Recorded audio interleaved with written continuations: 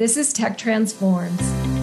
I'm Carolyn Ford. Each week, Mark Sinnell and I talk with top influencers to explore how the U.S. government is harnessing the power of technology to solve complex challenges and improve our lives.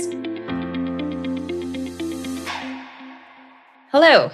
Thanks for joining us on Tech Transforms. I'm Carolyn Ford, here with my co-host, Mark Sinnell. Hello, Mark. Good morning, Carolyn. Good morning.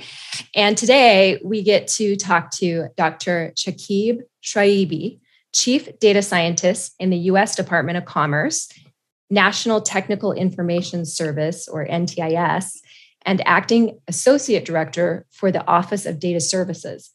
He provides expertise and assistance to governmental agencies in harnessing innovative technologies and delivering data-driven solutions to achieve mission impact within the NTIS framework. Chakib, welcome to Tech Transforms. Good morning, everyone. Thank you. Thank you for inviting me. Yeah, thank you for joining. Mark and Carolyn. Thank you so much. Let's start with a brief overview of your role at NTIS, as well as the role of NTIS within government agencies. Absolutely. Thank you again for the opportunity. So NTIS is a bureau within the U.S. Department of Commerce. We want to think about the NTIS as the best kept secret in government. What I'm going to say about NTIS is going to resonate with a lot of our listeners because it's a very interesting agency that is focused on data science and data innovation. So NTIS has been actually created shortly after the Second World War. The main task at that point was to gather all the information collected from the Second World War that deal with technical research, etc.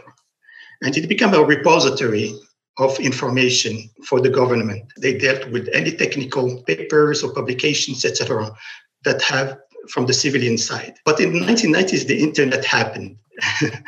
And so we're still doing that. We have one of the largest libraries. We continue collecting that information, but Congress has thought about us to focus us on a different mission, which is at that time, which is actually was a great idea, and which is about data science. So currently, that's our main focus at NTIS. We provide a unique pathway for federal agencies towards innovation and digital transformation. So we have an authority from Congress that allow us to seek out third partners from the industry, from academic institution, nonprofit, to help federal agency address national data-centric challenges. And it's available to all federal agencies seeking an agile capacity to scale, quick access to private sector ingenuity and expertise to meet critical mission data priorities. We also use a very innovative framework, which is based on agile methodology, to be able to harness emerging and cutting-edge technologies. And we operate outside the federal acquisition regulation, outside the FAR. So Really? We are really in the innovation space. It's really exciting because whenever you want to innovate, you're not sure about how to go about it. If every federal agency or federal agency, I should say, want to be effective and efficient in accomplishing their missions and addressing data priorities. But sometimes they don't know how to go about it. Mm-hmm. So they have an idea about the business problems and what they want to achieve, but they don't have all the details and the steps to go about it. And that's because that's part of any innovative work that you're going to do. So that's where we can help them with. So we have a very agile framework where they can come in and actually discuss their business problems with us at very high level, and then what they want to achieve, and tell us about them, what they make, what's their mission, what's the most important things that they want to accomplish. And based on that conversation, we can actually develop a problem statement, which is kind of a scope statement, a very high level again, that try to address data innovation goal that they want to achieve. And once that's done, we reach out to our partners, and we have actually a session, which we call a whiteboard session, that is really open to anyone.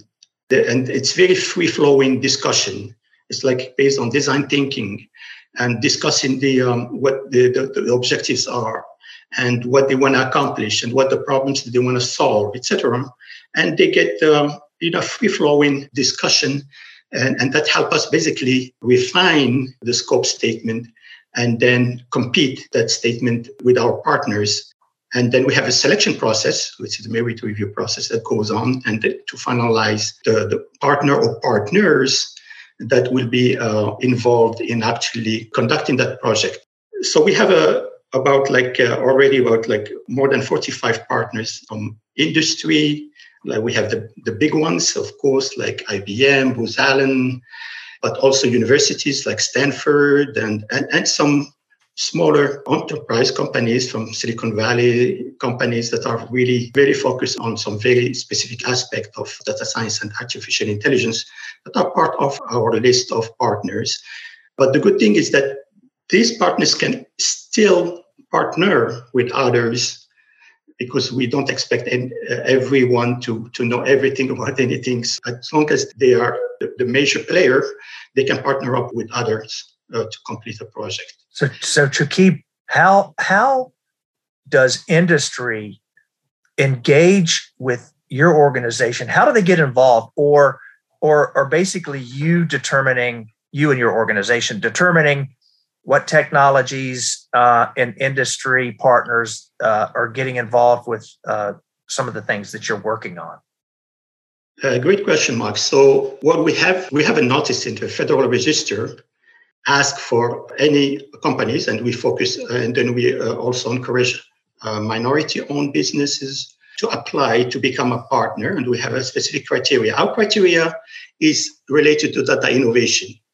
If you can provide some value to the government in terms of data science, machine learning, artificial intelligence, and the related emerging technologies, we encourage them to apply. So we have a process where we have them evaluated by people from NTIS as well as outside NTIS from the federal government that help us, that volunteer to help us evaluate if they are providing specific value and meeting some criteria that we define in the notice. And after that process, they become a partner. And once they are partner, then they will be able to compete for a project that we bring in. So you guys are like a technology innovation playground. You get an idea, you help the agency or group scope it, and then you put it into action. When you put it into action, do you actually implement within the agency, or do you model it first do you have a lab that you model it in first? Yeah, it's a great question, Caroline. No, we are a very small agency, so we are more like a broker. So what we do is we reach out to federal agencies and we let them know about our services.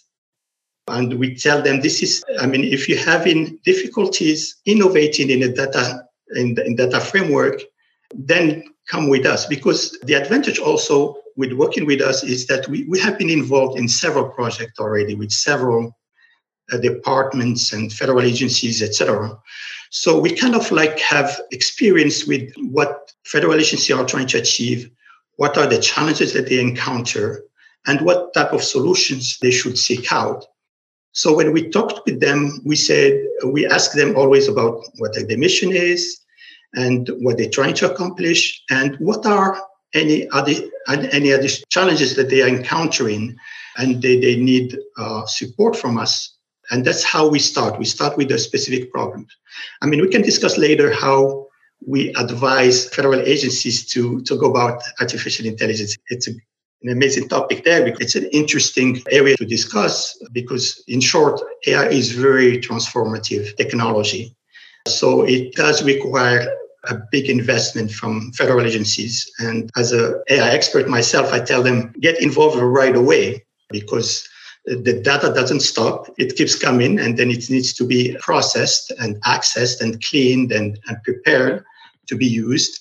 And the models that you're going to develop based on that data, if they are predictive models, etc., they are also iterative models. So they need to be refined over the years and etc. once they're deployed and monitored. So the sooner the better, in short. And when you say this sooner the better for AI engagement, what specifically are you talking about with AI? Like, is there a specific technology that you recommend that they start with, or?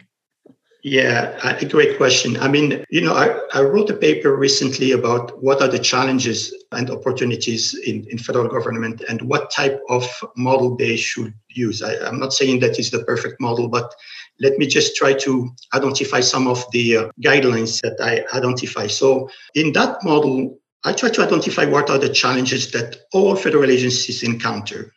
The first challenge, and I think the most important one and the most immediate one, is about data. We are moving from federal agencies and their IT infrastructure. Before we used to have legacy-based applications. So we have siloed application. Mm-hmm. So we had the data basically feeding a specific application, and things were going well at that time. So because that was really what you need to do to accomplish a specific task. But if you want to really take advantage of data, and that's one of our role at NTIS, is to foster and encourage agencies to use data as a strategic asset for evidence-based decision, for to be more efficient, to enhance their processes, etc. All of these needs an aggregation of data. So data from different sources, internal and external. So we need, first thing is to switch the model of thinking and the model of operation from siloed application into a more integrated data framework that will come together whenever it's needed and with the flexibility that is required to address specific problems within the federal government. Do you typically need a government agency or a customer to engage to drive some of the work and innovation that you are working on, or do you have the flexibility or the autonomy to do the innovation on your own and then take it to federal agencies where there might be doing some stuff like that? Yeah, I think it's the former. So it's the agency actually leads the project. And that I think it's a great thing because they are really the subject matter expert.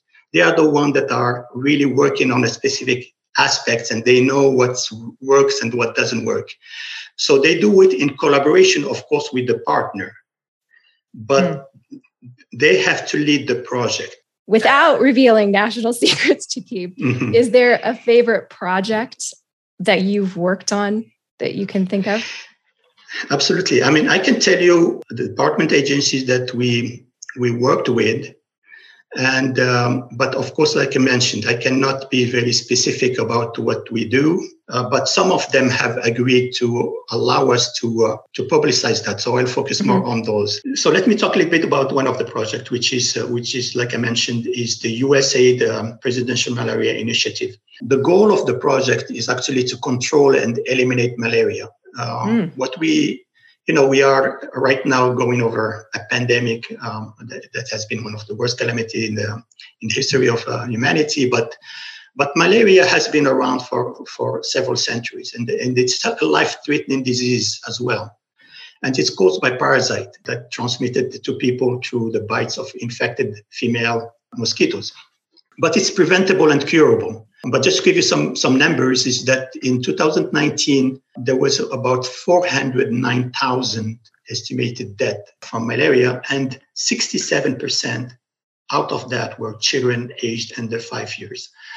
So this is really like an important project for us because we want to help USAID and the US government to actually help the countries that are affected by malaria throughout the world and literally save lives. So in our work, we have helped USAID design and build a platform that they call the Malaria Data Integration and Visualization for Education platform with the help of a partner. So it includes storage and organization of malaria and related data, literally in different format and different structure, different languages, etc. And the goal is to aggregate all that information, collect it, integrate it, and then to help them do better evidence-based decision-making, predict and identify high-risk area based on geospatial and weather data, better manage the preventive supplies, such as mosquito nets or insect repellents, and eventually implement some low-cost malaria combating solution in resource-strapped area to machine learning tools. So this is an important project that ultimately has an amazing outcome, but at the same time, it shows, it's also a model for other agencies about how it's important to actually combine the data, and how even geospatial or geographic data can be combined and protected and secured, and providing actually self-service capabilities, because that's what we always try to encourage federal agencies to do within a program or within a region where the program is applied, to provide them with user-centered self-service capabilities that allow them to actually enter the data, process the data, and do the initial cleaning and preparation for the data. I love that. It sounds like we need to connect you up with some of our friends over at CMS, because they're dealing with this thing. You may have heard of it, the COVID or Omicron variant. So they probably could use your help, Chakib. And what your department is doing is just, I mean, this is what I love to talk about. Mark knows, like, technology literally transforming our lives, saving lives, using technology and data to do better. That's really fascinating. Yeah, absolutely. And you know, it's true that the pandemic has been a calamity and one of the worst disasters. But the silver lining is that it has actually helped accelerate digital transformation. Yeah.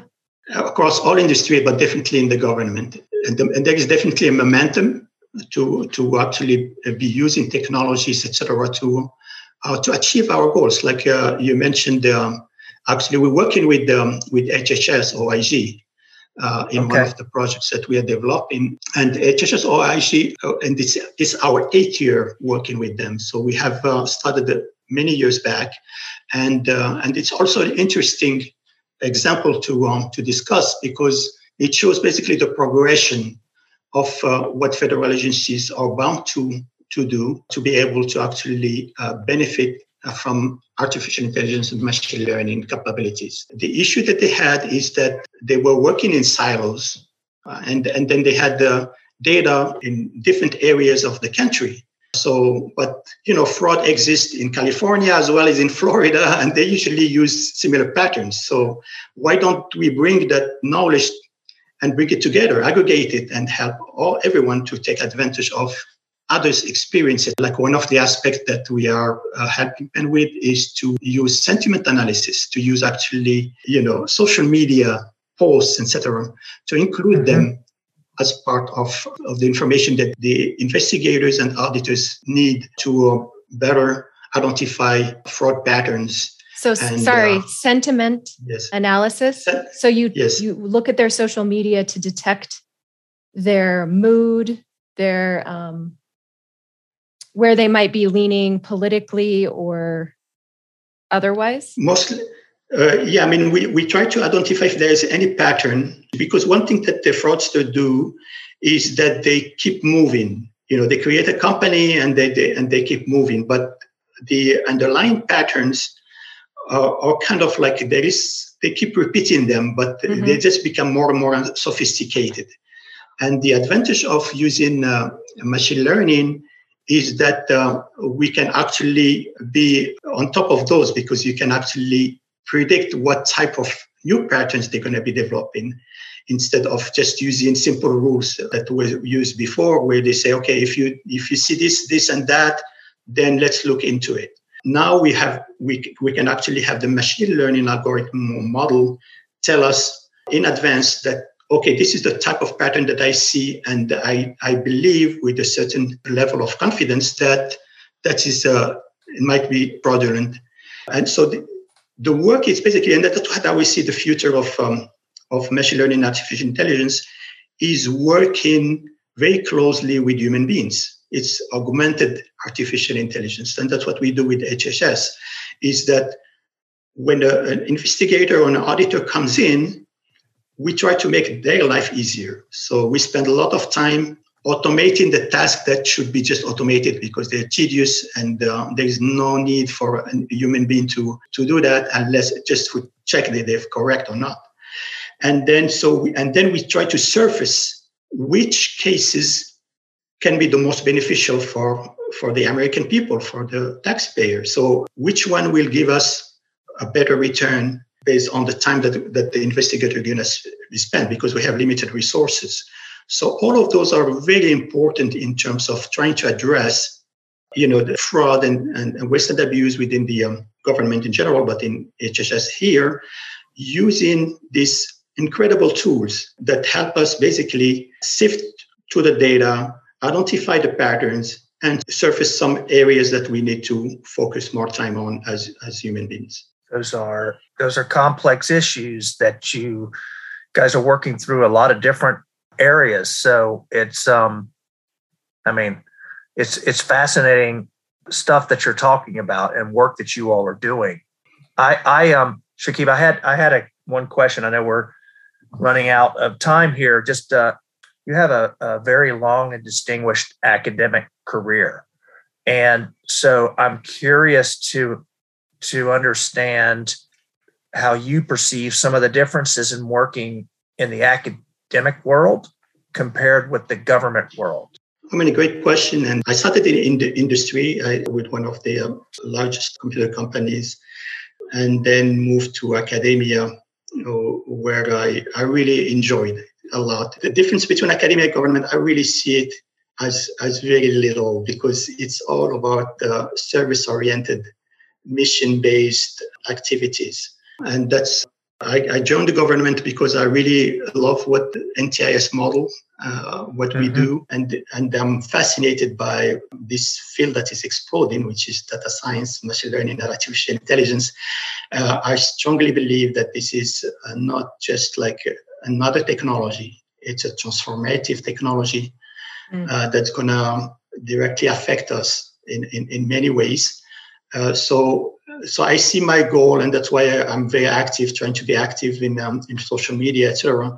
As also and my participation here is to inform the public about this awesome power that is AI. So one aspect that's kind of related with I started in academia, and I'm also working on the side on looking into it and participating in some forums that try to foster collaboration between government, industry, and academia, is, for instance, what is called responsible AI.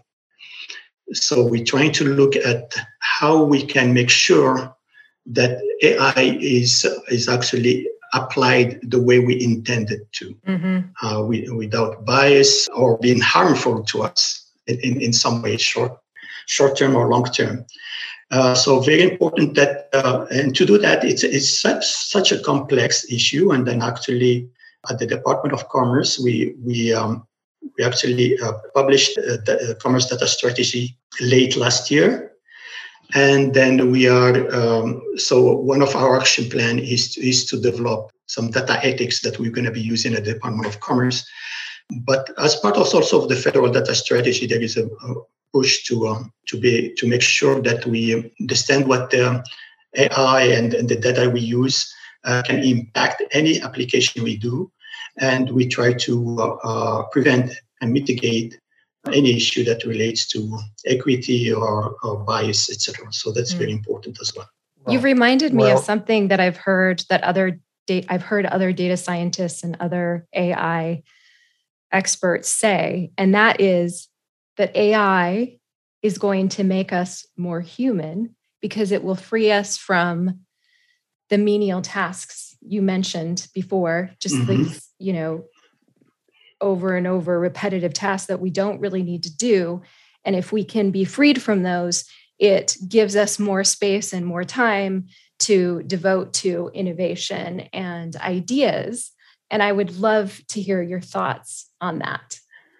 Oh, I love it. I really love it. Make us more human. I think it's greatly put. Yeah, I think and that's what it's important for us to understand the extent of that technology and how we can be involved. I mean, I support what we call human in the loop artificial intelligence applications. So we need to be human has to be involved throughout the data life cycle that any data science project goes through, from inputting the data all the way to deploying predictive model, etc. So throughout that, and the interesting thing to share is that there was a study that was done about how the bias and lack of fairness, etc., comes in predictive models, and the majority of those come actually from data, from the source. So it's very important, and that we advise federal agencies is really data is a source of data science and artificial machine learning, and it's also the source of, unfortunately, bias and negative or unintended consequences. So the focus has to be there, and that's what we were planning to focus on, and the Department of Commerce as well, is to focus on data ethics and how to make sure that to better understand the data lineage, how it was collected. Was it collected the right way? Do we have do we know who and how and why it was collected? Do we have all the sources? Has that data been validated, etc.? And like you mentioned, all of that, of course, is tedious, but that can be done. That can be automated, and there are a lot of ways to do that, including what's called MLOps and others that allow you to automate the approaches to do that. So it's just a question of adding that to the data flow process. So, Mark, we get to come to the part of the show that I might love the most. It's our Tech Talk questions. You want to throw Chakib the first question? Sure, I will. And just before I do that, I'll just say, Chakib, NTIS has a very long and rich history. So I'm excited that you're working there, and I know that you have big shoes to fill. So we can't wait to see what you guys produce here in the years to come. Absolutely, we are very excited about what we do, and we're trying to get the word out. So I hope this helps as well.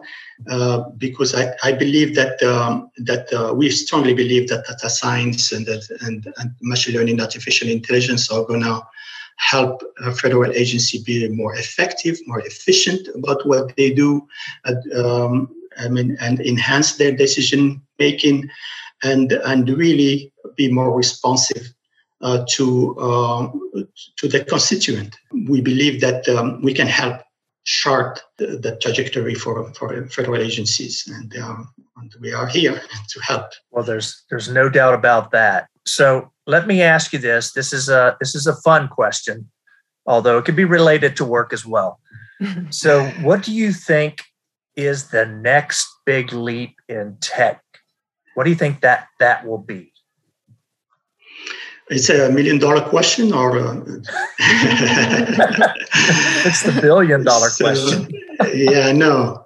I mean, it's really. I think right now what I think is, things changed a lot in tech, and but I really believe that AI is going to be a transformative technology. But what's going to be the big thing is the confluence of technology that coming together. And that's why the effect of AI is going to be basically exponential. Yeah. So we have the Internet of Things, so gathering data and helping us with different tasks, etc. We have we have the cloud helping access data from anywhere in the world. We have quantum computing, nascent now, and it's going to become maybe a reality in a few years. We have virtual reality. I don't know. Since you said that, I can also relate to personal things. I don't know if you had the chance to go to watch the immersive Van Gogh. Yes. Yes. Oh my God! I have. I love arts, and it was one of the most impressive experience that I always have. Here's a question for you about that. What do you think Van Gogh would have thought about that? Because we saw his art without seeing his art. Right. I think Van Gogh. I mean, he was a painter that used to paints so much. Yeah. So I think he's all about sharing art, and he had it's such a creative creative being. I mean, he was just about creating and sharing, etc. And he didn't really. I think he will have.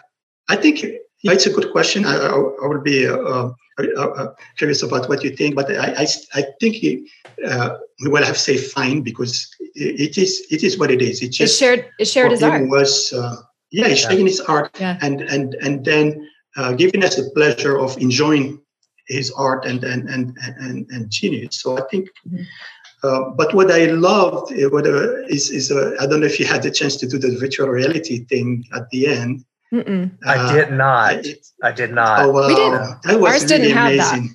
that. Really? Oh, okay. We got cheated in Utah. Yeah, no. I mean, I think that was the icing on the cake, really, because you use virtual reality to be transported in the village where he spent sometimes in the south of France, and where he developed some of his best painting.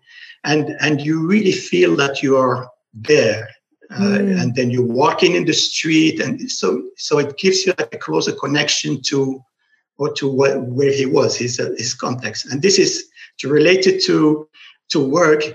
This is extremely important in artificial intelligence, is to develop context, because context is essential in intelligence, of course. So kind of like joining the two things together. But I think it's going to be a confluence of several technologies coming together. Well, now I have serious FOMO because I didn't get the VR experience.